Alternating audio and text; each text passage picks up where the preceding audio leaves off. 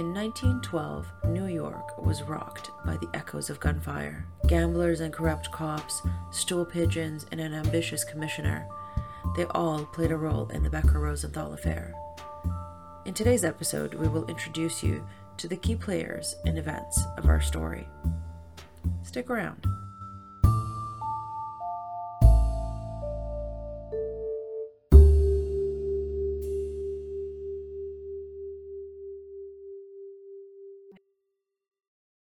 Hello, Annie. How are you tonight? Hi, Alyssa. Doing good. How about you? Okay, so this is interesting. We've only been talking about doing this for ever, Yeah. but we are going to try out this little recording business and talk about some interesting characters and see where this thing takes us. Yes. This is Kings of New York podcast. Welcome. And this is chapter 1, Goodbye, Herman. Hi, Herman. We don't even say hello to him. We just say goodbye right off the bat. All right, well, let's get into it. Everybody knows about the mob. Everybody knows about the gangs and the gangsters and Chicago and Murder Inc. and all of those wonderful things, the Cosa Nostra, the Five Families. We go as far back as The Gangs of New York, Leo DiCaprio movie, highly recommend. Little bit of out of our time range, but still a great watch.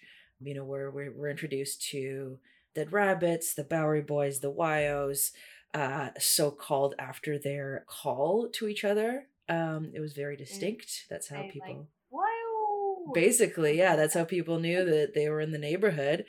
The Bowery Boys, an excellent podcast run by lovely human beings now, were absolutely ruthless at the time. And as were all of these other guys, some of them would wear animal skins, the Dead Rabbits, versus others that would dress up super fancy and wear top hats and sneak into gala events and then rob everybody blind. But overall, we've got pretty dense history of crime in New York, especially in the 5 Points. And then we also kind of in media have been shown the complete polar opposite of that, which is, the Gilded Age and vaudeville and all of these beautiful opulent palaces. We've got the Vanderbilts and the Rockefellers and the Astors and Carnegie, all of those super rich people that were, the kind of rich people that we want these days, where, as a flex, they would gift the library to the neighborhood as opposed to send somebody to space. But that's not what we're talking about here, right? There's another demographic, another driving force that indisputably shaped New York and had a ripple on the effect of American history. These are the kings and the kingmakers of the Lower East Side, of the Bowery, of Brooklyn, of Harlem, of people that were either immigrants or first-generation Americans. They were born and raised in cramped tenements. They escaped unspeakable hardships in their homelands, and they faced new impossibilities in a country that promised streets that were paved with gold and endless opportunities. And these guys were in a very unique place in history that never existed before and has never existed since. And they took full advantage of their situation. They seized the day. They created opportunities for themselves. Because if they didn't, nobody would hand them success on a silver platter. Well, that's it.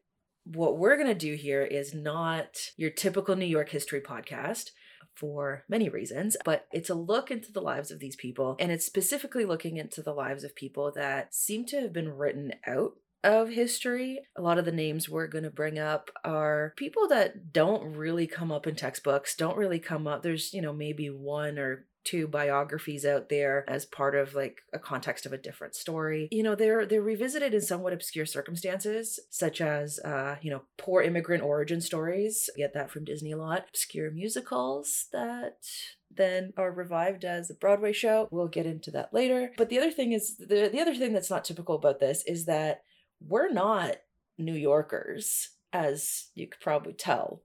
Not from New York I grew up in the Deep South. I lived in New York for about 4 or 5 years in pursuit of theater, and then I eventually found myself moving to Austin, Texas, where I've been for the past 10 years and have only traveled to New York back and forth here and there. This is Annie.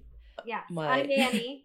Annie and I have known each other for about 20 years. We met online over a fandom that kind of tangentially got us here. I am in Toronto, originally an immigrant kid from Russia, moved here in 97 and have lived in Toronto all of my life.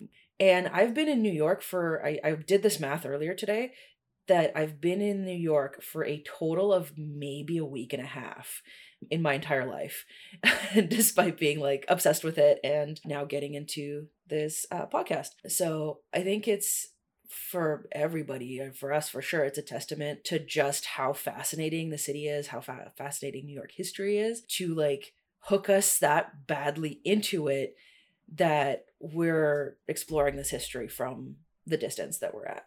Yes. In the same way, this story is about a group of New Yorkers pushed together by fate, by circumstances. They lived in the 1890s and they forged their own way from a young age. They became a unique sort of family. They would take care of their own, but then they would take care of this family that they had made maybe even better than they would take care of their like actual families. Even into their deaths, they tried to make sure that other people were taken care of. These were politicians, these were beat cops, they were performers, they were pressmen, they were tailors, butchers, printmen, cart pushers, and let's be honest, they were gangsters. They were transitioning from disorganized forms of pocket crimes to structures and honor codes that went through almost every level of society that they were a part of. Yep, they were the kings of New York. These were the kings of New York. And often they called themselves as much, which is the best part of it. And you go into this time frame and we've got the king of the Bowery, the Ice King, the king of the Newsboys, like every other guy just, might as well go all out. Yeah, if you are at all influential or not, you were the king of something, just very humble kind of folk. This is the Kings of New York podcast, where we are going to explore these lives, talk about these wonderful people. Wonderful being a term used very loosely here. Fascinating. There we go. Fascinating. We're in chapter 1. Chapter 1. The crime of the century prior to 1930s. So known as the murder at the Metropole. Yeah. And now kind of lost to time and obscurity because it happened 110 years ago. We go all the way back to 1912. The year was 1912. July 15th of 1912. To be precise, we're in New York City. It's the early teens. We're not in Prohibition yet. We're theoretically, by definition, out of the Gilded Age, but all of the people we're going to be talking about grew up in this environment. And, huge income split, huge background differences between everybody that we're going to be talking about. Let's set the scene. July 15th, 1912. What was going on that night? There was a heat wave. People were sleeping on the rooftops and fire escapes, and the people who had more opulence or could afford to would go out to cottages in Rockaway, Coney Island, Seagate, Broadway, and Vaudeville are strong. And the Titanic disaster, which happened in April, is still on people's minds. Let's see, there are elections coming up in October. Politicians are doing their final pushes for voters and support. And then there's the Hotel Metropole, which is a place where it's sort of like a celebrity hangout. The Cafe Metropole is. Yeah. It's a lavish hotel, got lots of long-term rooms. People would rent out rooms, and some people kind of just stayed in the hotel, like lived in the hotel. There was a gorgeous bar. There was a restaurant on the main floor, and it's like open into the early morning as well for anybody coming from the theater crowd or coming from Madison Square Gardens or coming from fights or bets or different places. It's just a place to be, a place to hang out. So who's at the Hotel Metropole? Yeah, so first of all, we've got the Metropole at this point is being run by the Cosidine brothers. Again, kings we will get into another time. The general consensus is like this is the place to be. You're absolutely right. And it would only get nice and busy by 1 or 2 in the morning. So it's catering to a very specific late night crowd at the time. The rules were pretty lax for noise regulations and things like that. And so you have these places that would just go after hours. And it wasn't a particular secret that this place catered to a very diverse clientele. And so that night, for example, we've got a whole bit, like the room is packed.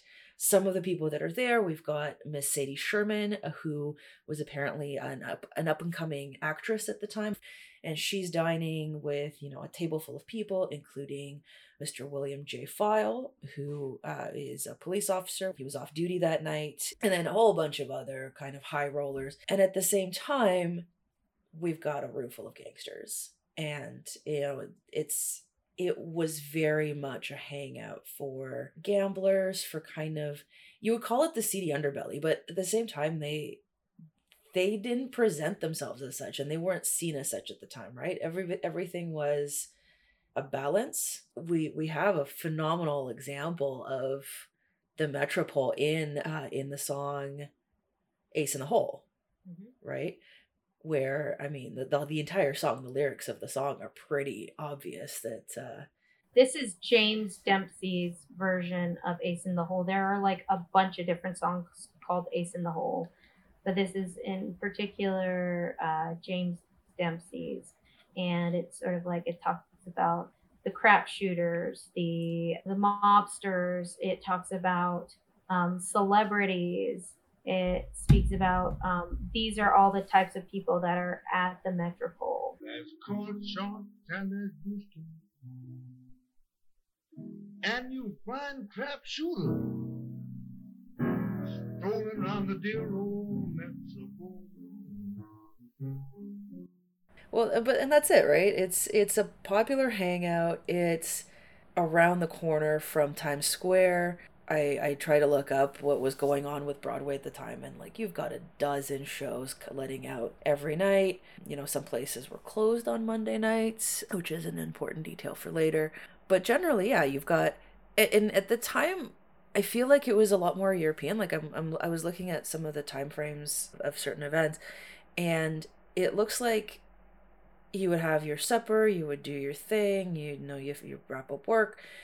And it was only like after 11 that things would really start picking up. And so I'm wondering, like, when did these people ever sleep? All of these events, like, they're staying out till 2, 3, 4 in the morning, having drinks and gambling and all of these other pursuits that, to us now seem like, oh, it's so late, like they're up to no good. But realistically, about 50% of them were up to no good. Yeah. I mean, probably a lot of the performers and the boxers, they probably didn't have to train until later in the day anyway, because their fights were at night. Their fights were during the evenings, and shows were during the evenings. So, they had the night was young for them. Yeah. I would imagine with all that adrenaline that they had post shows or post fights, they'd want to stay up, and then they'd probably sleep in the mornings and then wake up in the afternoons to do it all again. Yeah, fair enough. That's actually a really good point. And a lot of who we're talking about are people that were very much in that demographic, right? That they didn't keep regular office hours. Let's put it that way. So we are in New York. It's an insane heat wave in 1912. We don't have any other form of media, really. Like, we have, forms of entertainment, but in terms of the news cycle, the thing that we're looking at is newspapers, right? And this is something really important to keep in mind, is that newspapers, to use a terrible self-reference, newspapers were king. We don't have radio. We certainly don't have TV. So where are people going to get their news, right? A lot of what goes on, if it's not in the newspapers, it didn't happen. The news cycle is only so long until people get bored or get distracted or something else shiny comes along, regardless of how terrible ongoing news might be.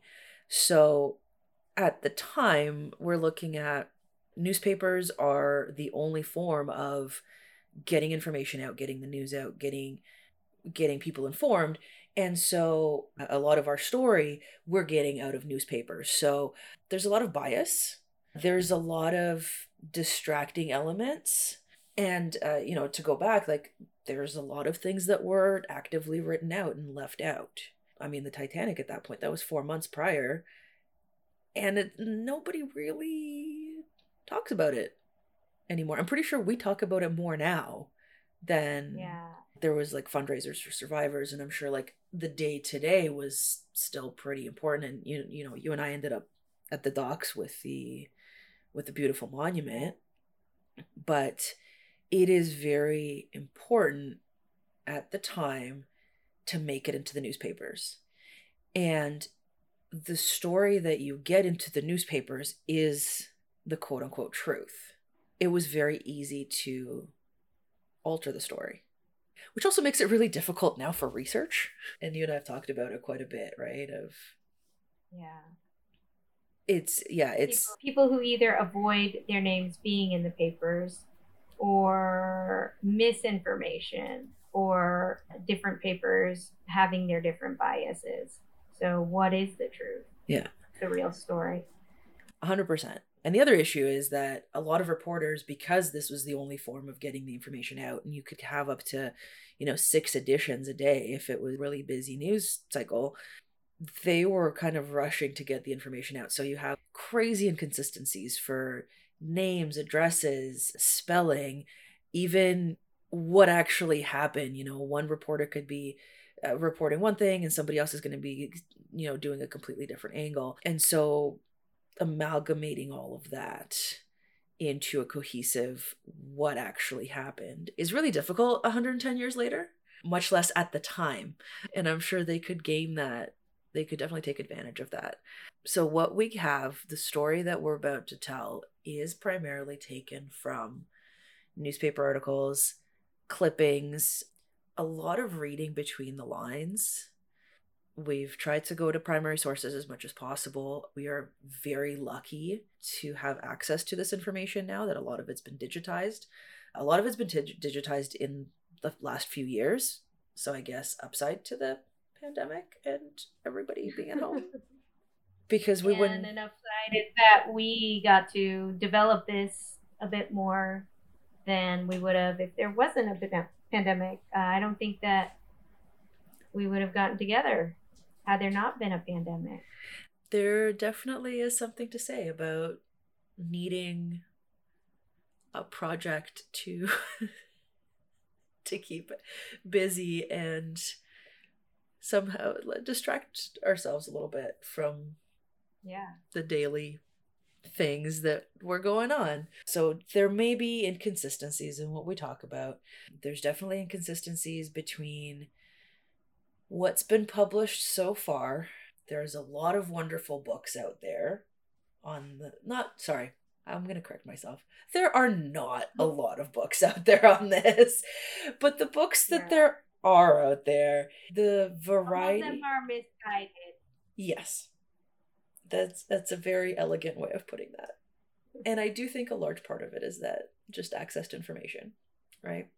So we are at the Metropole. We were very lucky enough to experience this place, and it's still a different. I mean, it's different in that the people that work there expect a certain crowd. So when we came in there, we got sort of like a little pat on the head and like, oh, you want to hear about Broadway stories, don't you? And we came in there with a completely different angle. We said, no, we want to hear about the murders that happened here. We want to hear about all the crime. Yeah, and kind of set ourselves apart. So much so that we got 2 rounds of limoncellos. I'm still not sure what to think about that. Like, I don't know if that was like a you're in, or like let's get you nice and soft in the head. But what we did also enjoy that night was some Tom Collinses. Mm-hmm. Tom Collins. Exactly. In honor of a gentleman, Herman Rosenthal. Exactly, who was there that night on July 15th, 1912. He is sitting at the back, and we did try to get a table close to where he would have been sitting. He's sitting at the back. He did a pretty good job at getting that back table. Because as much as the space has been renovated, you still get a really good sense of what it was like. Yeah. Which is always really nice to kind of get the sense of the history of the place. To further set the scene, I would imagine it would be filled with cigar and cigarette smoke, because everybody smoked at the time, right? And everybody smoked inside. And it's a heat wave with like no end in sight, not a cool breeze, so it's stifling. There's mention in newspapers that the Metropole at least had ceiling fans, which is why people flocked to the bar, and it was just basically pushing hot air around and just made it worse. So there was no relief other than for this gentleman in his late 30s sitting in the back drinking a Tom Collins one after another. Probably had some ice in his drink, which would have been a luxury at the time. He was still very well put together, and here accounts differ. Either he is in a really nice suit, or that he is sweating his neck off, and his shirt sleeves are rolled up and his shirt's unbuttoned. Depends on who you want to believe, but I imagine he would be covered in his gold jewelry. And this is a really interesting detail that I recently came across, is that he loved gold jewelry. So he would have his like rings. He liked to remind people of what he did for a living, I suppose. So he would have this like gold belt buckle and a gold tie clip and a pin and all of these fancy things that he made a point of wearing everywhere that he went. He's in a very good mood tonight. He's sitting and he's chatting up whoever is willing to sit with him, whoever is willing to pass by him. Thing though is that while he's all jovial and excited and going through the newspaper that just came out, people seem to be hesitant around him. He's got some people sitting with him and they're almost reluctant to be there. And he has a couple visitors through the night, but mostly he's there to celebrate this story that he just had published. It's one in a series of affidavits that Herman Rosenthal just finally managed to get a newspaper print. And he is talking about a takedown to end all takedowns, taking down the biggest bastard of them all in the city at this point, Lieutenant Charles Becker, who is a dirty cop. He is a grafter. He is in bed with all of the other gangsters. He's just the worst sort of cop that has soiled the reputation of the city. And at this point, you imagine that, talking trash like that so openly would not be the best of ideas. But we're at a time where police graft is a very poorly hidden secret. And at this point, everyone knows about it. The DA and the commissioner, as much as they want to catch the gangsters and shut down illegal operations, they want to clean up the city in whatever format they can. Rosenthal is as excited about his article coming out, where he blatantly names Lieutenant Becker, but he's also excited because he's got the DA on his side. He's got the interest of Commissioner Waldo. He's got the personal protection of Tim Sullivan, who is Mr. Tammany Hall, the leader of Tammany Hall at the time, big political organization in the city that basically just ran everything. So Rosenthal is in a very good place. He is, squealing left, right, and center, and yet finally somebody's listening to him and is willing to give him this platform. And not only that, they're actually doing something about, all these things that he's saying. Becker's going to be in trouble. And if Becker's going to be in trouble, who else is going to be in trouble, right? He's there. He's knocking back drinks. He's having one drink after another. He's joking with people. He's got some people come in and he's just, has them join him at the table. He's got a stack of these newspapers that he just picked up from the nearby newsstand. And he just won't shut up about... He will not. Who's Herman Rosenthal, other than this kind of annoying little worm of a man?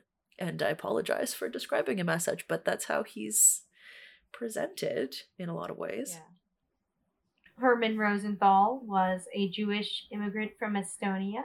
He was born in 1874. He was raised on the streets of the Lower East Side. I believe that we visited one of his neighborhoods, one of the places that he lived. He ran with the other neighborhood boys. He was a newsie. He sold newspapers on the streets. The crew that he ran with all found varying levels of success by 1912. So all of them were pursuing operations that dealt with underground gambling, horse betting, and yes, even the flesh trade. They dealt with girls.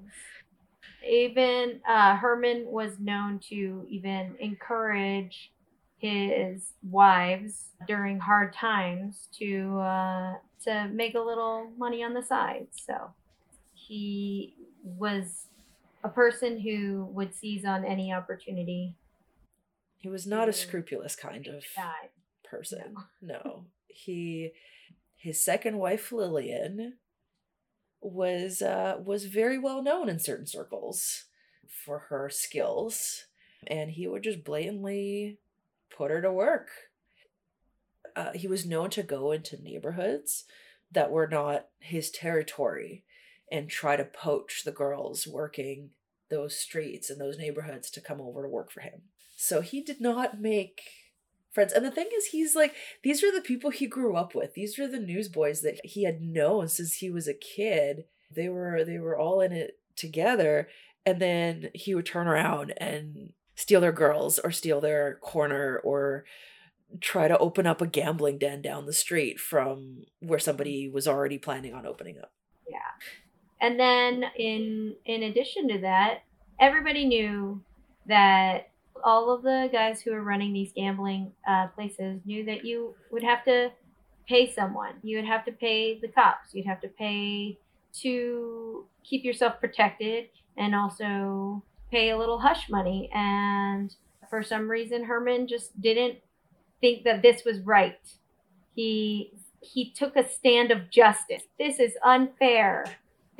I should be able to do my illegal business openly without having to pay any cops off or pay any other gamblers off.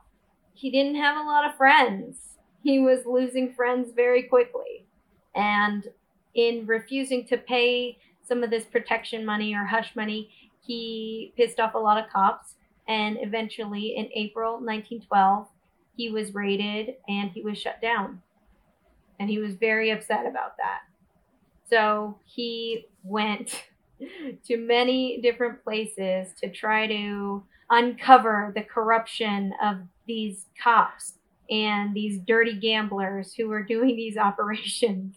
One reporter took a chance on him and helped him to write this tale of the police corruption. And this reporter was Herbert Bayard, who would go on to win a Pulitzer Prize for investigative journalism in 1917. So this guy was good at his job. He was good at weaseling into stories. Yeah, because he would eventually get the Pulitzer Prize for reporting on events in World War I and having an inside scoop, basically, and how amazing of a reporter he was. Later to discover that he finagled his way into getting these stories, and this was a very similar situation. That he was young. He was just starting out, wasn't he? This was his first big story. It was as much for him. Mm-hmm. Yeah, it was as much for him as for Rosenthal that they had to get the story out. Swope would go on. He's been compared to Gatsby, that these lavish parties that Gatsby threw were kind of modeled on these parties that Swope would throw, that eventually he would become that wealthy and that well recognized. And he started off with this little story about police graft in 1912. Rosenthal liked to think that he was immune, that he had certain protections. He was personal friends with Arnold Rothstein, for example. He had grown up reporting directly to Tim Sullivan. From what I understand, and this is kind of me putting some pieces together, and I possibly am wrong about it, but Tim Sullivan in the 1890s, 1880s, 1890s, owned a series of saloons in the Lower East Side. How do you get people to be loyal to you regardless of what you do as a politician? And that's acts of kindness. So employing recent immigrants who might not have as many opportunities. Tim Sullivan in his prime would show up to the docks as immigrants are coming into the country, into the city, and would give out free shoes and food and all of these things. So he was the go-to person in the Lower East Side. And his saloons are where he kind of reigned supreme, but also where he would have these immigrant families work for him. And so they were obviously very loyal. And so what I was able to find is the only mention of a Rosenthal family in the 1890s was a saloon keeper. And it was the father and the family and a whole bunch of lodgers and a young Herman who I'm guessing grew up, in this environment. He grew up loyal to Tim Sullivan because that was who was, putting bread on the table ultimately, and who protected him and protected his friends. By the time, 1912 rolls around, Herman claims that he is personal friends with Tim Sullivan. He has borrowed money from him for his operations, and he is not afraid of a single thing because he firmly believes that Tim Sullivan will always get him out of a bind. When he was questioned, when he was putting this affidavit out, Arnold Rothstein tried to talk him out of it. He'd offered him money to drop the story before it got out of hand, because he said, you already don't have a lot of friends, and you're definitely not going to make any more with this. Get out of town while you still can. Here's $500. Just go. And Rothstein was another Tim Sullivan gentleman, friend, that basically Sullivan said, Rothstein and Rosenthal, these are my boys that I rely on. And, if only everybody was like them, that these, wonderful pillars of society. When Arnold Rothstein tells you to get out and keep your mouth shut, like I would think that's saying something. Yeah. Then earlier, his own wife was telling him, "Hey, lay low. Let's not be so flashy here." And this is coming from Lillian, she's quite flashy herself. She's not necessarily one to shy away from attention.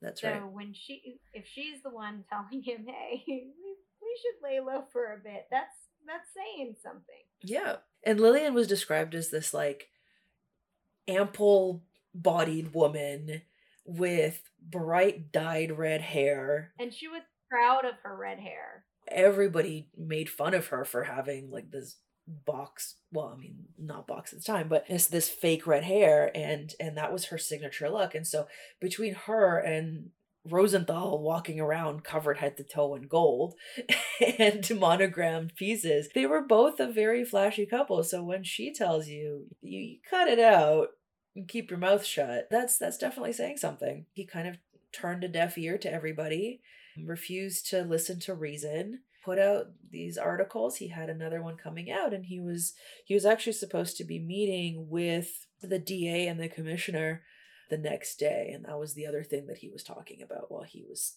sitting, sipping on his Tom Collins at 1:00 in the morning at the back of the Metropole is, I've got another meeting lined up tomorrow. The commissioner finally wants to talk to me about this. I'm going to spill the beans. He's going to spill the beans on everybody. Like, he's got dirt, and he is not afraid to sling it at anybody that comes his way, because Tim Sullivan will get him out of it. He's going to walk away regardless of what he says. He is going to be okay. So he's sitting at the back of the Metropole. He's got these newspapers that the headline is "Gambler Reveals Police Corruption," or the depths of police corruption. And he is ready to do this thing. The other thing, and this wasn't in my notes, but I'm going to throw this in. He tried to do this once before. In 1909, he tries to blow the whistle on another police lieutenant, but that doesn't go anywhere. A lot of the story that we get in, him claiming what's going on with Becker, it seems like it's a story repeating itself. Mm-hmm. And so, you get the sense that Rosenthal is this like one-track pony of take everybody down in a firestorm, basically, and still hope to walk away from it unscathed, which, as history tells us, doesn't always pan out for you. Yeah. But so Rosenthal is at the Metropole. It's about 1 a.m. and Bridgie Weber, another gambler, comes to the Metropole. He checks in with Rosenthal. It's said that they exchange a few words, and then Weber went away. He and Weber, they have like a weird history. They're either friends or they're rivals. It depends on the season. It really does depend. Sometimes they're described as friends. Sometimes they hate each other. It all depends on who you ask. So he comes in, he doesn't stick around, he kind of disappears. There are cabs coming through the streets, and then there's a cop who keeps waving off the cabs. He's not letting any of the cars pull up to the Metropole. What's going on there? Because the Metropole is a hopping place. It's a place where lots of people are hanging out. So, of course, there are going to be cabs picking people up and letting people go, but then there's cop that's not letting them through. And across the street there is the Elks Club, which this was a benevolent fraternal society at the time, so this was like one of those like stonecutters kind of a thing, an all gentlemen's secret club kind of a thing.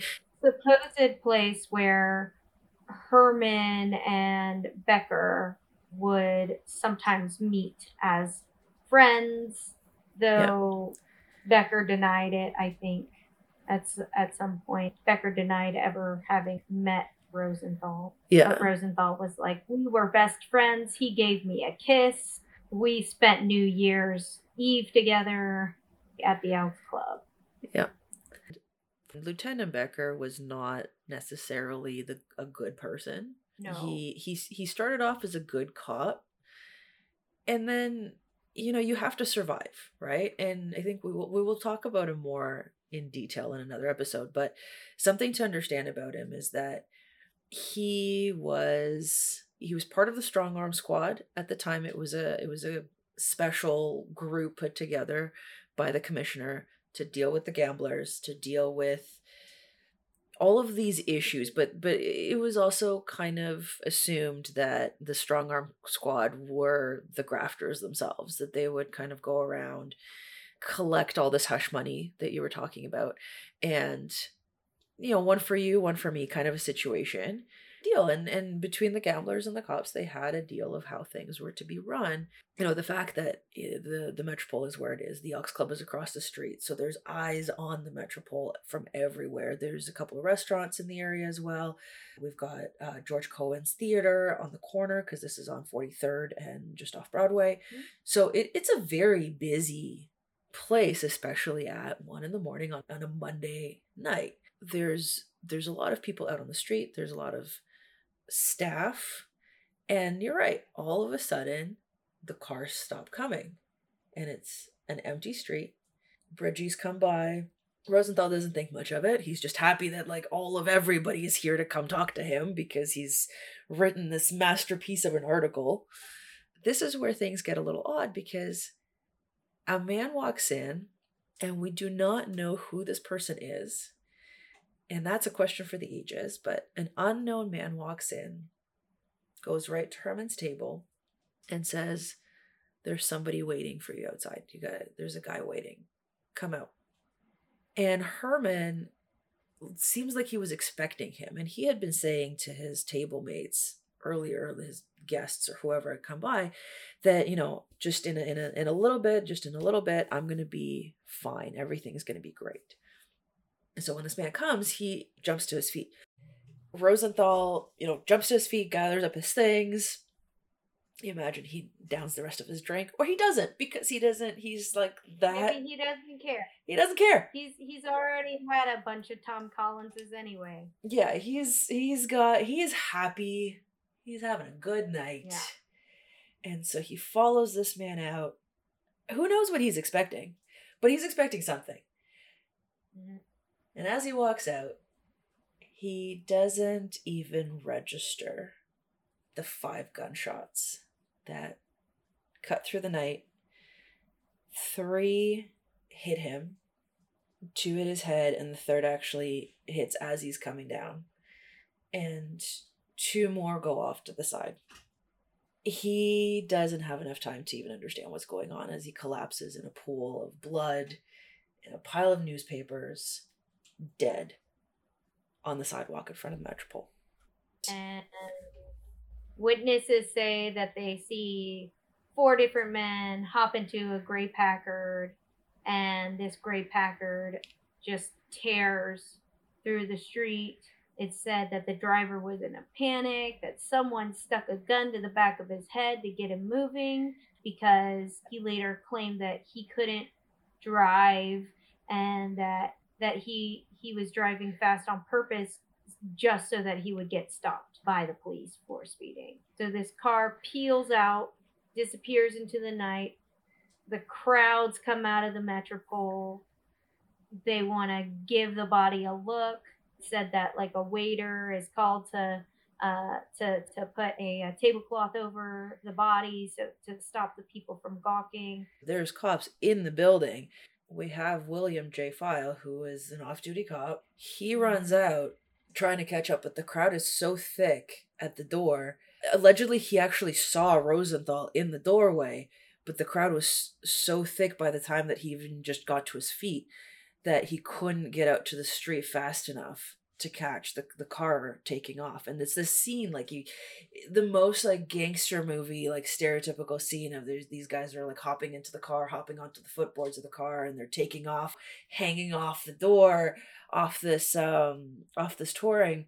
And there's a scramble, right? They're like, there's a waiter who claims that the plate number is this. There's a musician who is out there who's saying, no, that wasn't the number, it was this. And then there was someone else who is like super insistent about what the number on the plate was. So we've got about 3 to 4 different numbers that are reported. And it adds to the confusion, because you have to imagine there's not a lot of cars in the city at this point. So you have a plate number, you are pretty set to figure out pretty quickly who that car belongs to. But we have, this scramble, everybody's yelling out numbers, and nothing is just really written down. The cops that are there are telling witnesses that they're wrong, which is the crazy part of this. Is William J. File finally flags down a cab, and this is keeping in mind, as you said, the cabs weren't coming through. Somebody was stopping them at the top of the street. And so finally File flags down another cop, and they get a cab together and they chase after the car, but they lose it pretty quickly because they couldn't get to the car fast enough. Car chases weren't as big a thing at that time. This is probably like one of the first car chases involving, gangsters hanging off the side of the car. It gets weird because there's all of a sudden there's cops everywhere. There's all of these witnesses. Nobody is a reliable witness, and the witnesses that would then prove reliable were arrested. There was the waiter, Louis Krause, at the Elks Club, and he's yelling out like, no, this is the license plate number. And he gets cuffed and brought in for questioning, as if he is a criminal himself. And the cops are telling him, no, you're wrong. You're absolutely wrong. You're making this up. You're ruining our investigation. And so you got to wonder what was going on and who really was who was who. There's a lot of people that end up kind of at the scene conveniently. So Bridgie Weber, who had visited about an hour earlier, who was on his way back to his own gambling den, was allegedly seen by yet another gambler running away from the scene as these shots had just been heard. There's this, all this confusion as to like, who is there? Why are they there? Jack Rose is not very far. All of these people that are conveniently nearby, including Jack Sullivan, who is sitting across the street in George Cohan's theater. And this is something that we put together, that the windows of the soda shop that he was sitting in, he would have been able to see everything that had happened, the car pull up, the shootout, and everything. He is sitting there, he's having his soda or his egg cream, and it said that he was drinking a soda. There you go. Somebody sticks their head into the soda shop and says, oh, there's been a shooting. Everybody runs out because, 1, panic, but 2, everybody wants to see the body. And Jack calmly stands up, and is quoted that he takes his diamond tie pin and tucks it in under his tie because he knows what them folks are like out on the street, in the crowd. And so he doesn't want to lose his diamond tie pin as he pushes through the crowd. And he calmly comes out. He tries to push through the crowd. He claims he's press, but that's a very loose association. He is not a journalist. I think according to the 1910 census, he was in the newspaper distribution business, but he uses that. He's a newspaper man, whatever that may mean. But he has a press pass. He has a press pass.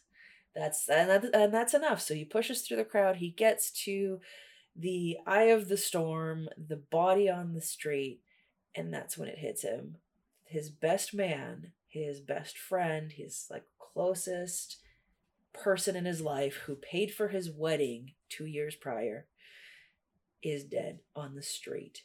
And he drops to his knees and says, "Who done it, Hermie? Who done it?" And obviously at this point, Herman, to be particularly gory, is missing half his head and cannot answer this question. And Jack stands to his feet and he says, "Goodbye, Herman," as his body is covered up. And that's the story. I mean, that was supposed to be the story, right? Yeah. It's a gambler that got shot for talking too much. And the story that we so far have read in numerous books and newspaper articles and retrospectives is that he upset far too many people, that he upset... And he had it coming. That he upset Lieutenant Charles Becker enough that Becker colluded with the Lennox gang, who were under the guidance of Jack Zelig, very big man at the time, that they worked together to remove Rosenthal out of the equation before he squealed even more and named even more names and got more people into trouble. Becker was the first cop to ever be tried, to be convicted, and executed for a crime like this. Becker spent 2 years going through retrials, going through appeals, but there's no evidence that seems to be able to clear him. 3 years later, in July, on the 30th of 1915, he is executed by electric chair, and it was not a smooth run. Apparently, they had to charge it up 3 times before he passed. 4 other gunmen were executed the year previous. They were part of the Lennox gang. Dago Frank, who I don't even think was at the scene, but we'll get more into that later. We have Gyp the Blood, Harry Horowitz, Louis Rosenberg, Lefty Louis, Whitey Lewis. They were all members of the Lennox gang. And Jack Zelig was also tried, wasn't he? So Jack Zelig... No, Zelig. He was the leader of the Lennox gang. Conveniently died. He was a star witness and would be shot 2 days prior to when he's supposed to take the stand, allegedly during a robbery gone bad. But more on that later. Convenient. This is the key word. Other things that happened, Jack Sullivan was indicted, and his name wouldn't be cleared until 1936. And he went to jail. He was in jail for 10 months after this. He was. Despite the fact that this was his best friend. He was still accused of murdering the guy. Let's see, Jack Rose, Sam Shep, Bridgie Weber, and Harry Vallon, who were at the scene of the crime, who was placed, they all walk away free because they took a deal. They are definitely the sleaziest of all of them and definitely turn the story in their favor. They were given a plea deal that, if as long as they took the stand and as long as they told a story and as long as their story was similar, they walked away. And they really should not have. Jack Rose was a very particular character, billiard ball Jack, because he had lost all of his body hair due to an illness when he was 14. Bridgie Weber, as we'd mentioned, kind of frenemies with Rosenthal. Yeah, they all had a lot of things to say on the stand and not a lot of truth to say on the stand. D.A. Whitman, the other Charles, became the commissioner, and by 1915 he was the governor. He benefited from this case for sure. There were other politicians, other legal figures who were able to benefit from this case as well. Whitman, that was his entire platform for the initial election. And then when he ran for governor, again, this was his platform of, we cleaned up the city, we fixed corruption, there's no more corruption in New York, dealt with all of the police graft issues because we executed Becker. This has been taken care of. At the end of it all, he was the only person with the power to pardon Becker and have any hand in potentially having him saved. and he did not. But, you know, as far as all these people are concerned, Becker bad, Rosenthal also bad, but he's dead. So, moving on. Lieutenant Becker's family dispersed. They didn't want anything to do with the story of Charles Becker. They didn't see any point in trying to clear his name. They believed that he was responsible for this crime, but was he really? This is what we want to talk about. The Becker-Rosenthal Affair was the thing that managed to stay in the news cycle for years. It broke the mold. It was even written into F. Scott Fitzgerald's Great Gatsby. They talk about when they shot Herman at the Metropole. It was the trending topic for many years, and everybody remained very interested in, you know, what was Becker up to? What was his wife up to? Here is this terrible thing that's going right up under our noses, and let's reveal all of the bad things that these supposedly good people are doing. Of course, people are going to be fascinated. Becker's own son from his second marriage refused to associate with Becker. He did not want to be known as his son. And the unfortunate thing is that is what's been perpetuated by a lot of writing since. However, even his younger brother, I believe, Jonathan, was also in the police department. He was a beat cop, and that whole family packed up and moved in 1915. They moved to Toronto and then later on to Vancouver. And to this day, they still believe that Becker did it, that Becker was behind it all, and that he is this like black sheep of the family. But we have other stories about him.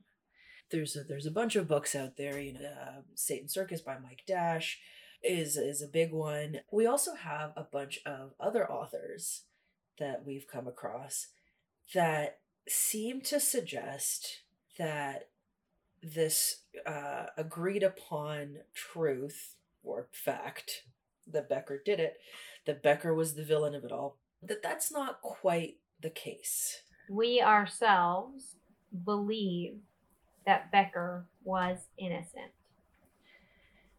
We want to talk about the fact that an innocent man, not necessarily a good person, he did bad things.